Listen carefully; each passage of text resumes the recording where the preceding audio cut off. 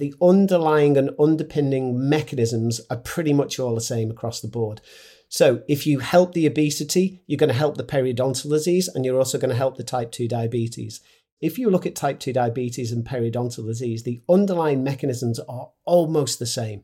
So if I have a type 2 diabetic that comes into clinic, we have to understand what's happening in his mouth, because you've got this bi-directional relationships between disease processes.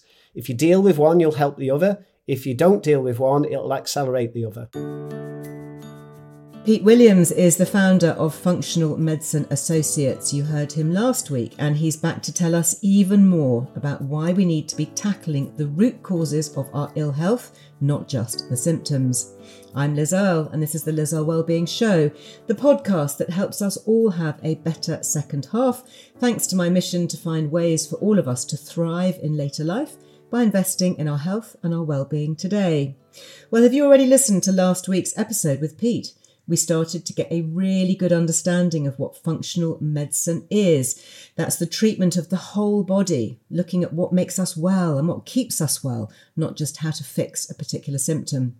But all Pete's incredible knowledge, honestly, just gave me even more questions. I was scribbling things down in my notebook throughout our conversation. So I asked Pete if he wouldn't mind coming back and doing an even deeper dive into some of the areas we just managed to scratch the surface of before. So today then, oral health, reducing inflammation, exercise tracking, and lots more.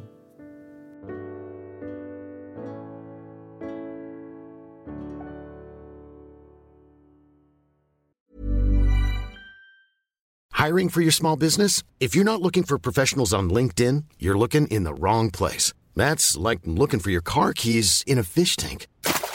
LinkedIn helps you hire professionals you can't find anywhere else, even those who aren't actively searching for a new job but might be open to the perfect role. In a given month, over 70% of LinkedIn users don't even visit other leading job sites. So start looking in the right place. With LinkedIn, you can hire professionals like a professional. Post your free job on linkedin.com/people today. A lot can happen in 3 years, like a chatbot may be your new best friend. But what won't change? Needing health insurance. United Healthcare Tri-Term Medical Plans, underwritten by Golden Rule Insurance Company, offer flexible, budget-friendly coverage that lasts nearly 3 years in some states. Learn more at uh1.com. Well, welcome back, Pete. And I'm just so pleased that we've been able to twist your arm and get you to record this next episode, because we covered so much of the sort of general groundwork, if you like, of functional medicine last time we chatted. And I was so busy scribbling lots and lots of notes during that conversation. So let's just pick a topic here, shall we, and kind of see where we end up. Perhaps starting with oral health, because you gave just a line about that last time, which really struck me, about how oral health is now being looked at in so much detail in terms of our overall immune system and general health, you know, the bacteria in our mouths. What's the connection between what's going on in our mouth and what's going on in the body? All right, so I'll give you the brief summary, and then we'll sort of expand it into a slightly larger picture. I think oral disease, or periodontal disease, is being seen as a gatekeeper disease for other diseases to develop. And there's a real mechanism of what's at stake here. And we talked about it in the last conversation. It was really about dysfunction of the barrier in the mouth. So when you start to get bleeding gums, when you start to get irritated gums, and then when you start to get gum recession, you're moving down that pathway from sort of inflammation, gingivitis to periodontal disease. And let me just be clear on the literature. 50% of the population over 50 in the UK will have some degree of periodontal disease. Some more serious, some sort of they don't even know about it. But what is happening there is that there is a compromise in the barrier. So you start to get these sort of pockets where the gums start to come away from the teeth. And then when that starts to occur, there is more opportunity for pathogenic bacteria in the mouth to translocate from the mouth to any other area in the body. And I'm just going to give you a couple of examples, because I've actually done quite a lot of research in this field. And this is standard practice of every patient that comes into us that we understand what's happening in the mouth, and we also test them for it. There is one pathogen in particular, and we call it, this is a pathogen that we call in the red group. It's called Porphyromonas gingivalis, and it's got a very high association with Alzheimer's disease. So let me just clearly what's going on there. You've got a pathogenic bacteria that has a better chance of slipping in through the gums because the gums are receding or the gums are bleeding, and then it gets into the general system and can end up in the brain. There's a huge amount of research with regards to this bacteria being implicated in the advancement of Alzheimer's disease. That's extraordinary. So something as simple as improving your oral health regime, brushing your teeth, flossing, you're saying could potentially be a major issue and factor in developing Alzheimer's. So I'm not just saying that. I mean, the literature has been very clear on this for the last 20 years. I mean, I'm so involved with this section now is that I actually, a few years back, with one of the genetics company that I work with, I developed a genomics panel to look at how an individual's immune system responds to some of these pathogenic bacteria, because gum disease is a two-part process. And I think about it this very simply: who's on the battlefield and how pathogenic they are and how many numbers are there, and then how aggressive is your immune system going to respond to that bacteria. Because the more pathogens and the more aggressive the immune system, the more likely you're going to have accelerated periodontal disease. And of course, there's been some really amazing papers on this. And what I would say on this is that I take it back to what you said. If you really do start spending more time on your oral health, you are potentially reducing decades worth of problems within the brain from some of these bacteria getting into the brain. And as I said to you, remember, when we're talking about Alzheimer's in many people is fundamentally being driven because it's an infective disease. There are pathogens or bacteria getting into the brain when they shouldn't be. And the brain has to respond. So you have these people where they have consistent neurological inflammation from their brain's immune system responding to pathogens that shouldn't be there. That is phenomenal. I am not going to skimp on my toothbrushing or flossing ever again after that conversation. Something that's just so simple. And I guess it's slightly enraging too, that if you're, as you're saying, the data has been around for the last 20 years or so, why this is not being more widely talked about. And even when we have a regular dental check, I mean, I've had my annual check recently with my dentist, that's an ideal opportunity, isn't it? Especially for sort of midlife people, for them to say, by the way, you know, obviously you want to keep your teeth in good condition, but do you know that by doing that, you can also help protect your brain?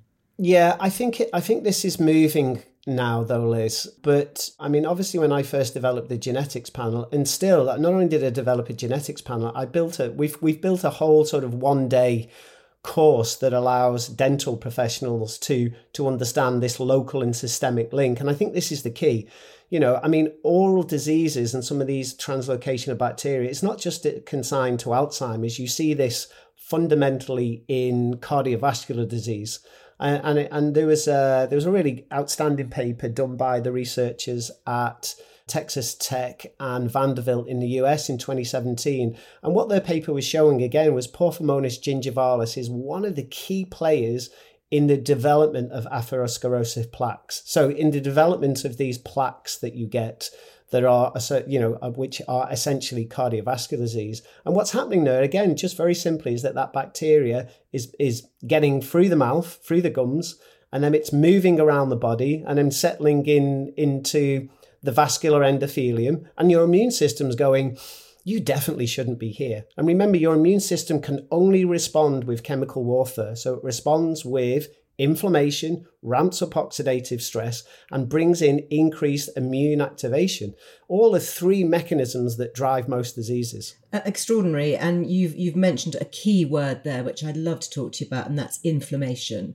And it seems to me, you know, working in the world of well-being, that virtually every disease and disorder that we talk about now has its roots linked to inflammation. Is that the case? And what are the best ways that we can help reduce inflammation?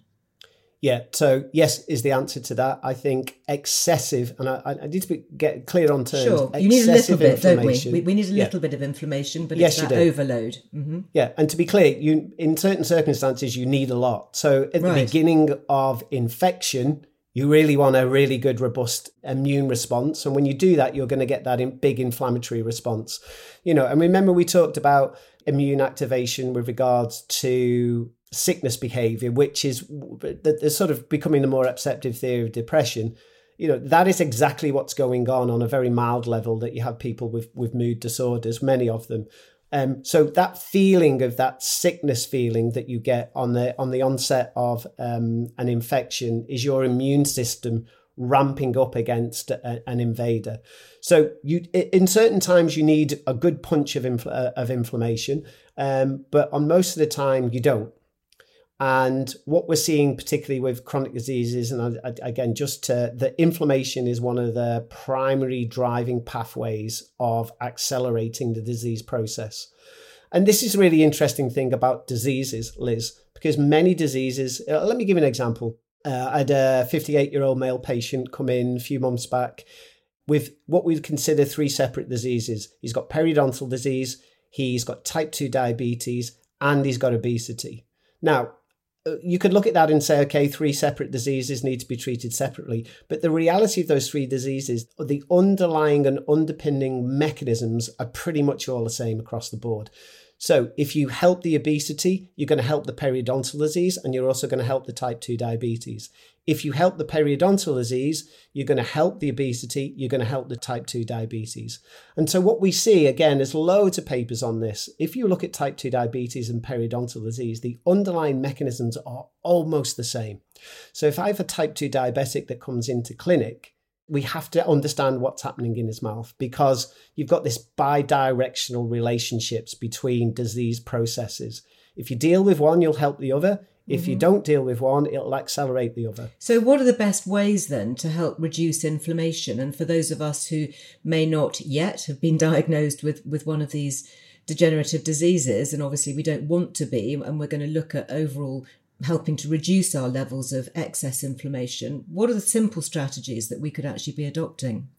I would say well, I think there's probably, and these are going to be the boring ones, but I can tell you these are the biggest hitters. Number 1, you need to get fitter. Right. Number 2, you definitely need to do something about improving your dietary input. So again, a diet that is high in plant foods. So plant fibre particularly to support the gut. Minimally processed diets. Yeah, no sugar, presumably. You want to, as I say, anything that is highly processed is probably not great for. I'm going to say it's not great for you, but no. You're adding to the potential load. You need to sleep well, right. And again, you need a little bit of stress in your life, because actually your body works optimally with some degree of stress. That's why I get up and have a cold shower. Because that little bit of stress, that micro stressor, is giving me that little bit of cortisol in the morning to get going, and then obviously I wouldn't have a cold shower before bed, but I do like it first thing. Well, and again, one of the key things about that is that you're creating what we call a hormetic stress. So hormesis is one of the key theories in longevity, is that a human body needs these little stresses on a daily basis to be optimal, and that hormetic stress of a cold shower stimulates cortisol release in the morning. And remember, cortisol is fundamentally that hormone that gets you up and going in the morning, and is fundamentally a anti-inflammatory hormone as well.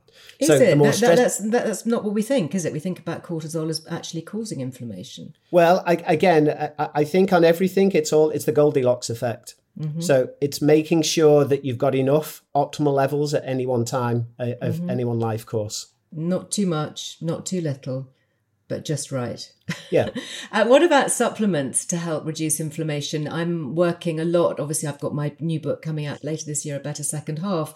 And I was very interested in some of these so-called longevity supplements, and the names of which I'm sure you'll be very familiar with. Things like resveratrol and alpha-lipoic acid and spermidine. Are these sort of weapons in your arsenal of helping to combat general disease as well as helping to generate longevity and better health? So here's the analogy I give to patients is that, I massively value supplementation, but it's more the sort of coating in the tens and thousands on the top of the cake.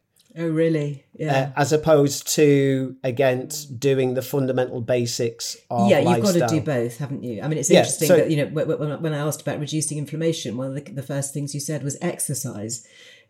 So we're actually going to have to put the work in. Interestingly, how does exercise reduce inflammation? I would have thought, if anything, it could have kind of led to it because you're stressing the body a bit. You sort of want the exercise session, Liz, to stimulate the inflammation. We've learned huge amounts in the last 20 years about muscle as a secreting organ. And we think it's probably the most powerful secreting organ that we've got. Wow. Muscle. And so what you want to do is you need to stress that body, you need to stress the muscles, and you do want to create some degree of inflammation from that workout, because what happens is that your muscles gift you these beautiful molecules that travel both locally in the muscle that you're working, but around the body and really help the body to be at its best. Now, there is a balance to this, of course, and what I would say on that, if you are doing too much exercise too often and not recovering well, then that's problematic. So again, it's the Goldilocks effect again. But you need to be able to, like I say, exercise is a hormetic stress. So you do want to stress the body to some degree consistently. And when you do that, it just gets better of controlling inflammation. And if you look at all the evidence with regards to people who consistently exercise against people who don't, their inflammatory markers are consistently That's lower. really interesting. And I remember actually, I started running, just a few years ago, and I have a great trainer who encourages me and actually got me started in the first place. But he's very much against running marathons and long distances because he says the extra stress it puts on the body. There is a sweet spot, isn't there, where you do just enough exercise for your metabolism and for your reduction of inflammation. But whatever you do, do not overdo it, because then it becomes counterproductive. There's definitely fine lines. Yeah. In terms of other things that we can do, particularly looking at longevity, and I talked about some of those supplements and some of those sort of new buzzwords that we're hearing more about. One of the things that I'm sure you will know much about, and maybe many of the listeners too, is the topic of methylation and where that fits into within the body. I struggle with the definition of methylation. So for those who aren't familiar with the term, perhaps you could give us a kind of a quick bluffer's guide. Well, I've sort of been understanding methylation for the last 20 years, and I'm still not I'm sure glad it's not just me. it too well. So it's not an easy one to do, but let me so it's a crucial process that the body does. And what it does is essentially, it does this transfer of what we call methyl groups. And it either adds in or takes out these methyl groups to certain reactions. And that could be, it regulates your DNA, it helps various metabolic pathways, it helps the formation of hormones and neurotransmitters, if you like. So it's a pretty important process. And really what it's trying to do, it's trying to, if you talk about how it regulates the DNA, it helps DNA to actually regulate the way your genes express themselves. And so sometimes those genes need to be turned up, or sometimes those genes need to be turned off. So methylation, for example, does a really good job of turning off some of the promoter regions on cancer genes. So that's one of the key things about methylation. It helps reduce your cancer risk if you're methylating correctly. Right. Now, what we know on that is that, again, methylation is something that you can easily test through DNA and actually get a genetic profile with regards to some of the way you methylate. So you're definitely going to have these individuals who, through genetic predisposition, maybe don't methylate or potentially don't methylate as well as others. And so you can test that really easily. But what I would say on that is that just because you have a DNA panel that shows that maybe you're at risk of not methylating correctly, that doesn't ever mean to say that you don't. And this is the whole thing about using genomic tests and being able to sort of make some decisions with regards to what a patient needs to do going forward. Because we've seen some horror shows with regards to genetics and the predisposition for disease, but that disease actually never plays out. And that's because this individual, for whatever reason, is actually living a lifestyle that is meaning that these genes aren't playing out in real time. And there's lots of ways that we can look at methylation and test to see whether it's working correctly. And generally we'll use a blood test and we'll test for homocysteine. Right. Very interesting. And for those of us who can't or don't go for these methylation tests, there are some simple strategies that we can adopt in daily life that would just support methylation.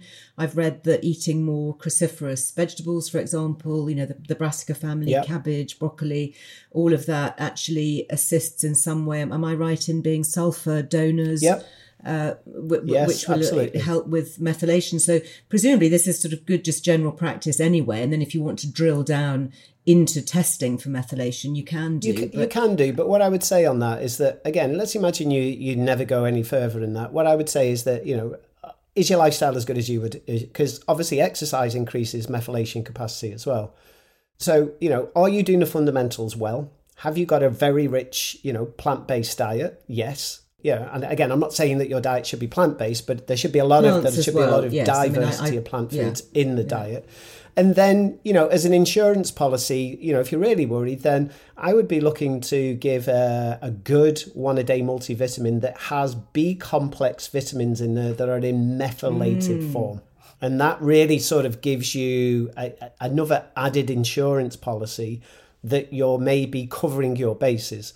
Now, as I said to you, the next step on that is, okay, so do you go and do a homocysteine level to give you an indication of how well you're methylating at that time? And if that homocysteine level doesn't look good, does that give you the next step where you think, okay, we probably need to go and look at the genes here? Because if your homocysteine is higher than we would like, then maybe you are an individual who is unfortunately maybe always going to struggle with the capacity to methylate effectively and So what is homocysteine then? Is it something that we would just pick up in a blood test? And where does it come from? Should we be supplementing with it? Well, no, homocysteine is a protein that's made in the liver, and like everything, it's a Goldilocks effect. So too little of homocysteine is not good.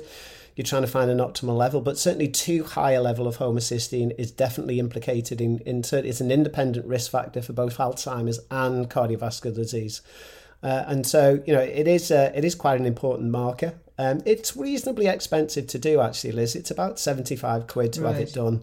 Yeah, but in terms of overall health, I mean, at what point do you think our GPs are going to be in a position to, answer us positively if we go in there? Presumably, if you go into a surgery now and say, actually, doctor, I'm concerned about my health. Can we please run a homocysteine check and check for methylation? Well, that's a good question. I think it's unlikely that would happen.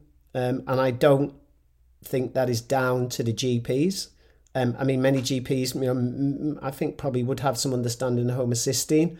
I think it's more down to the way probably the NHS strategy is set up and the NICE guidelines are set up. Because look, let's face it, unless you are showing considerable signs of vitamin D deficiency, they won't test for it. Okay, well, let's take a pause there because I absolutely want to come back and pick up on that point and also drill into some of the other data actually surrounding fitness, in particular things like fitness apps and gadgets that some of us may have received as Christmas presents.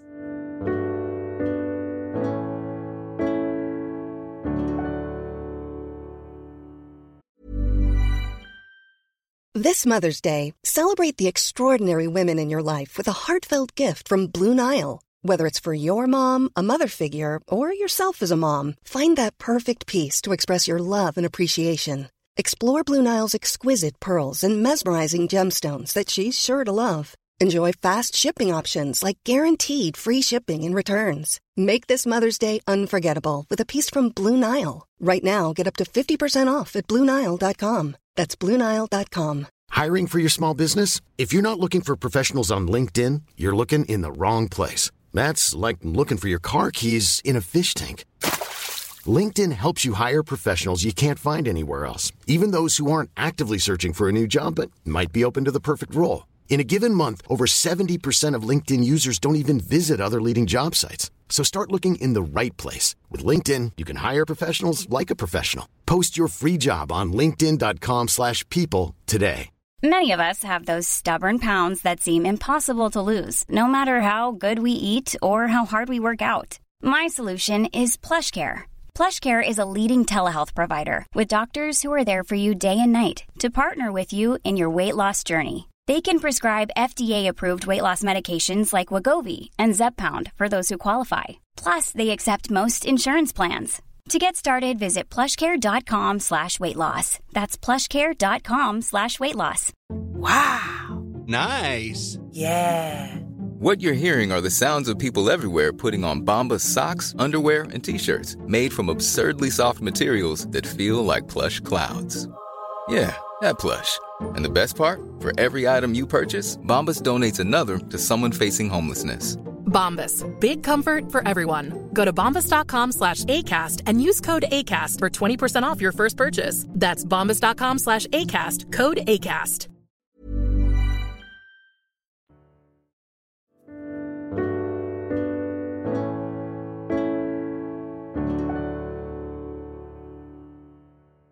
Now, something that I really want to pick up on there was your point about vitamin D, that magic expression. And I know that vitamin D testing, for example, is widely available. You can walk into any chemist, you can get a pinprick blood test, and that will tell you the amount of vitamin D that's circulating in your blood.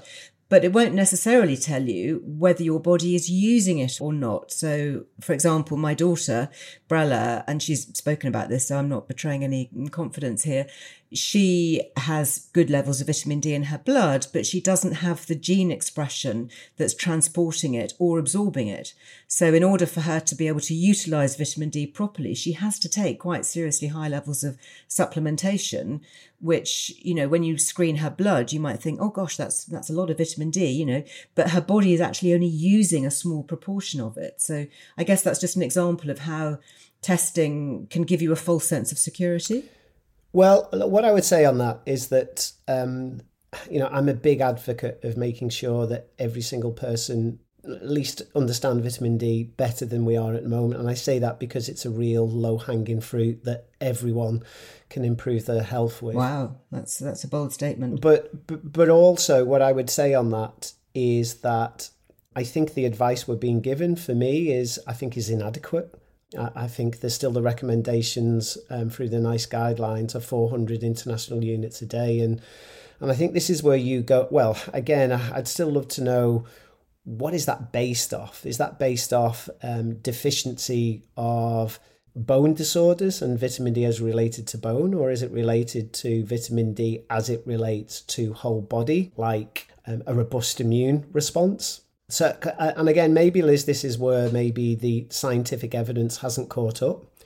But look, on an individual basis, we get patients, and again, you only have to look at the literature with regards to vitamin D deficiency, with regards to populations in the UK. It's endemic. The research is there to show that this is problematic, and I think for me, I still struggle to understand is like, why is it that we're not giving people over 60 a vitamin D supplement through the NHS throughout the autumn and winter months? It just doesn't make any sense. It's to simple, me at all. it's cheap, it's safe, it's effective, it's supporting the immune system. Because vitamin D, actually, it's not a true vitamin, is it? It's more of a hormone in its action. Yeah, it's a pro-hormone. So let's imagine that you just hang around for your life with one of your most essential hormones that never ever works anywhere near effectively that it should do. You're going to have problems with it.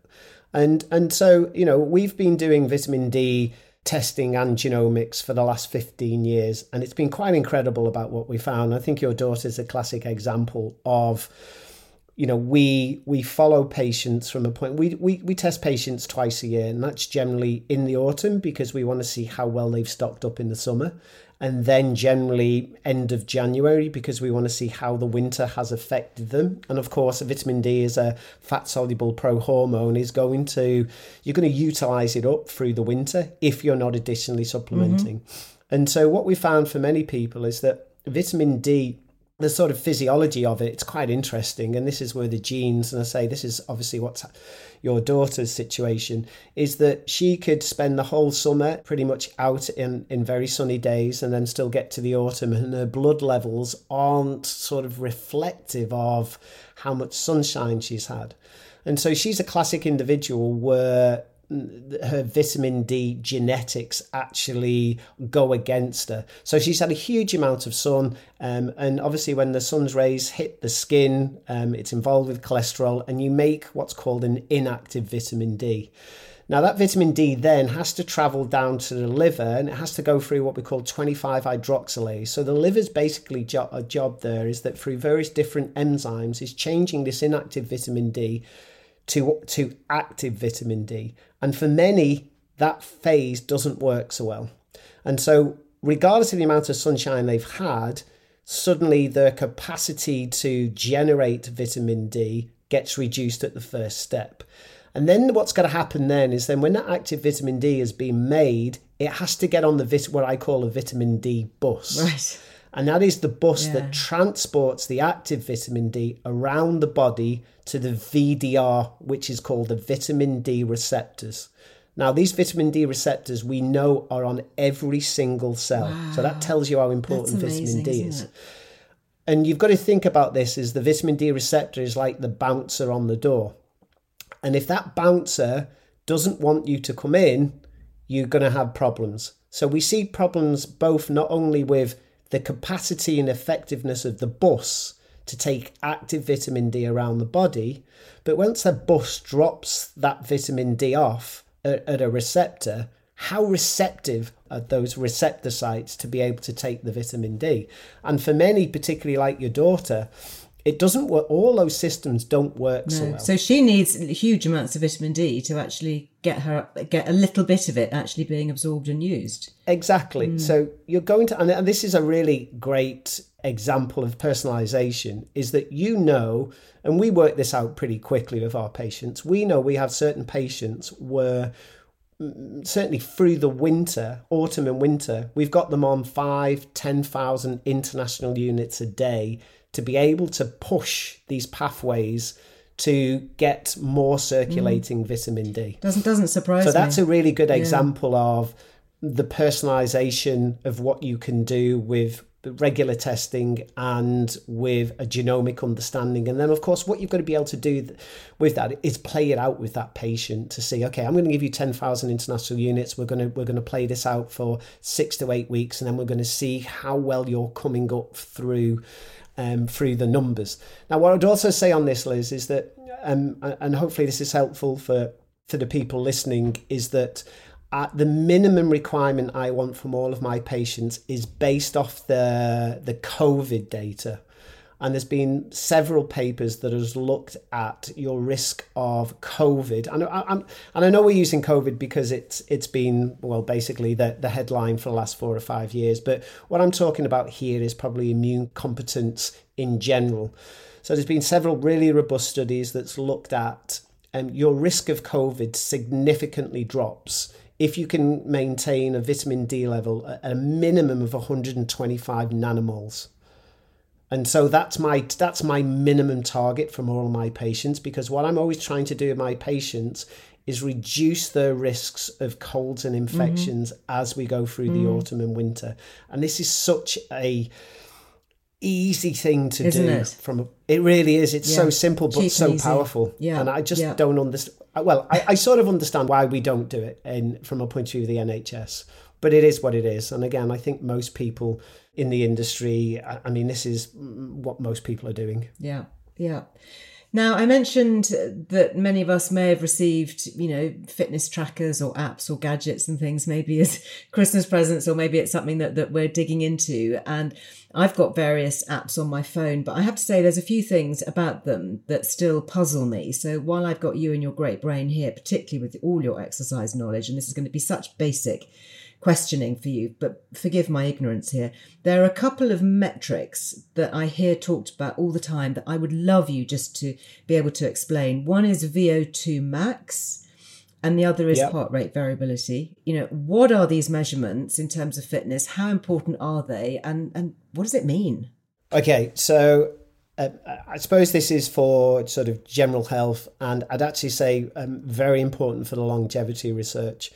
So VO2 max is really looking at the capacity, and I'm going to explain maximal because actually you probably don't do a classic VO2 max, and I'll go into that. But what we're looking at here is that how efficient is the whole of your body from a point of view of utilizing oxygen. So we can measure that. We used to measure that. I can remember in my student days, we would measure it in a lab and we'd do a VO2 max test, which means that you would be all hooked up to certain machines and it would be a maximum test. So it's not pretty, i.e. you're running or you're cycling. I've done it. It's exhausting. Yeah, okay. Yeah, it's not a nice thing to do, but that's gold standard as given as your VO2 max. And what we're trying to record there is how efficient can your body be utilizing oxygen as a fuel source. Now, what we tend to do is what we call submaximal VO2 maxes, and that is that you might be able to do something where we're getting a sort of an extrapolation of where we think you're going to go through a test that maybe is not as difficult. But what this is measuring is we're measuring the capacity of the power plants of every cell to be able to utilize oxygen. So this is the mitochondria. So we're really looking at mitochondria, which are the power plants of your cells in every cell of your body, whether that's brain, whether that's muscle, and we're measuring their capacity to generate energy for you. Mm-hmm. So do you want a high number? And if you are beginning to track it, are you looking to increase your VO2 max reading? So VO2 max is probably one of the biggest predictors of health and longevity that we have. Wow, that's quite a statement. And this comes back to where exercise is pretty much the key player. VO2 max, clear in the literature, is one of probably the key indicator of longevity. And that is your capacity to utilize oxygen as a fuel source. And again, it's given as an indication. You'll hear of all this talk about, mitochondrial health. Well, mitochondrial health is directly measured through VO2 max. So the fitter you are, the more those numbers go up, right, the better you're going to be. Right. So that's something that you can measure and you can have as a benchmark and then look to increase and know that you're making a difference and getting fitter and stronger. Yeah, so it really is giving you that indication, and it's clear in the literature. So, when I look at the longevity stuff, remember those supplementation that we talked about? For me, they're the tens of thousands on the top and maybe a little bit of the cream on the top. But the VO2 max is the full cake underneath. Oh, really? As far as its capacity to make changes. And Brilliant. I think this is the key thing here. Is that with exercise, how important that is. There's no question, Liz, there's nothing that touches this marker. What I would also say on that as well is that talking on longevity, there's two things you've got to think about. Number one, your VO2 max, you again, continue to get it as high as you can, but then it comes back to when we're talking about real strong predictive markers of longevity, the other one is strength. And how strong you are fundamentally dictates how long you're going to live as well. And that's why, as you know, my little Instagram posts are all about strength work. Yeah, I love that. And actually, I'm lifting weights now in later life, which I never did before, and getting stronger and feeling fitter and hopefully, going to live longer and better, perhaps as a result. Can we finish up then by just touching on heart rate variability? What is that as a measurement in terms of fitness and why does it matter if it does? Yeah, so if you've got a tech like a Whoop or a Zoom or a Garmin or your Apple Watch, they should be tracking what's called heart rate variability. And heart rate variability is incredibly well validated in the science. We've got at least 3 decades worth of information about it, and I think this really does warrant a sort of a bit of a sort of background to it because it is so important. So what we're measuring, actually, let me take a step back because I think summarizes another aspect of overall health, which is really, really important, is that the more diverse and flexible any system is, Liz, the more chance it has of being successful. So let me give you an indication of that. That is why we know from a microbiome perspective, the more diverse that microbiome, the more likely it has the capacity to deal with challenge. And so what we've learned with regards to your heartbeat is that the more variation in your heartbeat, the more it's showing a heart that is healthy because it has more capacity to be able to change, to challenge. Right. So we used to think that our heart beats exactly the same all the time, and that's not what we found at all. And in fact, if you look at the literature, the more your heart becomes the same beat to beat, the lack of variation, the more likely you're in trouble. So what you need to be very heart healthy is to have a heart rate and a heartbeat that has these slight variations. And the more varied those variations, we know we're looking at a heart that is more capable of dealing with a lot of challenges. And so this is also involved with your heart rate, and heart rate variability is heavily involved with regards to your nervous system. And what it's given us a really good indication of is, obviously you've got two arms to that nervous system. You've got the nervous system that excites, which is called the sympathetic nervous system. And then you've got the parasympathetic nervous system, which is the one that calms you. Now, we know that most humans spend more time in the fight or flight, this sympathetic drive, where they're more likely to be stressed, more likely to be anxious. And we know the more time you spend in that, the less likely you're going to have a really high heart rate variability, and that's what you want. Now, these are all intimately tied into what we call the vagus nerve, and this is a big wandering nerve that comes out the brain and goes all the way down the body, and this is associated with what we call vagal tone, and that vagal nerve really does have an important role to play with regards to heart rate variability, but overall health as well. And we know that heart rate variability and poor heart rate variability is involved with pretty much most chronic diseases, but really, in particular from stuff like PTSD, inflammatory disorders, pain disorders, even asthma. We know that heart rate variability is poorer in chronic disease conditions. Fascinating. So bottom line is that you're looking for a higher score, and if you want to track your heart rate variability, HRV, that you want that number to be going up, not going down. Yeah, and again, various tech is going to track it in a certain way. So, it might be this is your stress load for today, etc. So, and it's giving you an indication and tracking things. But in reality, you want your heart rate variability to be higher rather than lower. A low score isn't where you want to be. Now, that could be for, again, a whole host of things. But everything that we've talked about so far always brings me back to the basics. If you're not fit enough, you need to get fitter. If your diet's not great, you need to change it. If you're under an enormous amount of stress, you need to do something about it. If you're not sleeping well, you need to do something about it. And these are all the sort of fundamental basics before we go and spend thousands of pounds on testing and also, throwing a load of supplementation down us. It's like, okay, have I done the basics well first? Because they are all the key players that build the majority of the cake. Absolutely fascinating, and a very positive note to end on, something that we can all achieve and hopefully set our goals for the year ahead. Pete, the biggest thank you for spending so much time both last week and today. These conversations are fascinating. Please come back and talk to us again. I love our conversations. Thank you. Pleasure. Pete, the biggest thank you again for spending so much time both last week and today, demystifying so many concepts and hacks and healthy principles for all of us. And you can find more brilliant content from Pete on his Instagram. He's at PeteWilliams_FMA, FMA of course being Functional Medicine Associates. And you can find us on Instagram at Lizelle Wellbeing. So what did you take away from everything Pete's been talking about? Are you starting to look at your own health a little differently maybe? Let's continue this conversation in the Instagram comments online. And next week, are you a menopausal snorer? I have to say, I might just be. Well, join me and a breathing expert next time if you want to get on top of that habit this year. And perhaps you'd like to listen to that episode ad-free and 24 hours before general release. Well, you can. Just subscribe to the show on Apple Podcasts for a very small monthly fee.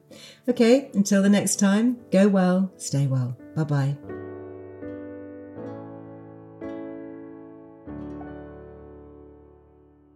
The Lizelle Wellbeing Show is presented by me, Lizelle, and is produced by Anushka Tate for Fresh Air Production, with additional production support from Ellie Smith.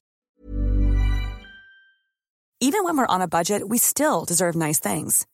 Quince is a place to scoop up stunning high-end goods for 50 to 80% less than similar brands. They have buttery soft cashmere sweaters starting at $50, luxurious Italian leather bags, and so much more. Plus, Quince only works with factories that use safe, ethical, and responsible manufacturing. Get the high-end goods you'll love without the high price tag with Quince. Go to quince.com/style for free shipping and 365-day returns. Okay, I have two new obsessions that I need to share with you. Impress No Glue Press-On Manis and Impress Press-On Falsies Lashes. Trust me, these are getting ready game changers. Both require no glue, so there is no damage to your natural nails and lashes, no mess, and no annoying dry times. Just one step and you're done. Boom. Instant glam. Visit impressbeauty.com/presson and use code PRESSON25 at checkout for 25% off Impress Manicure and Press-On Falsies.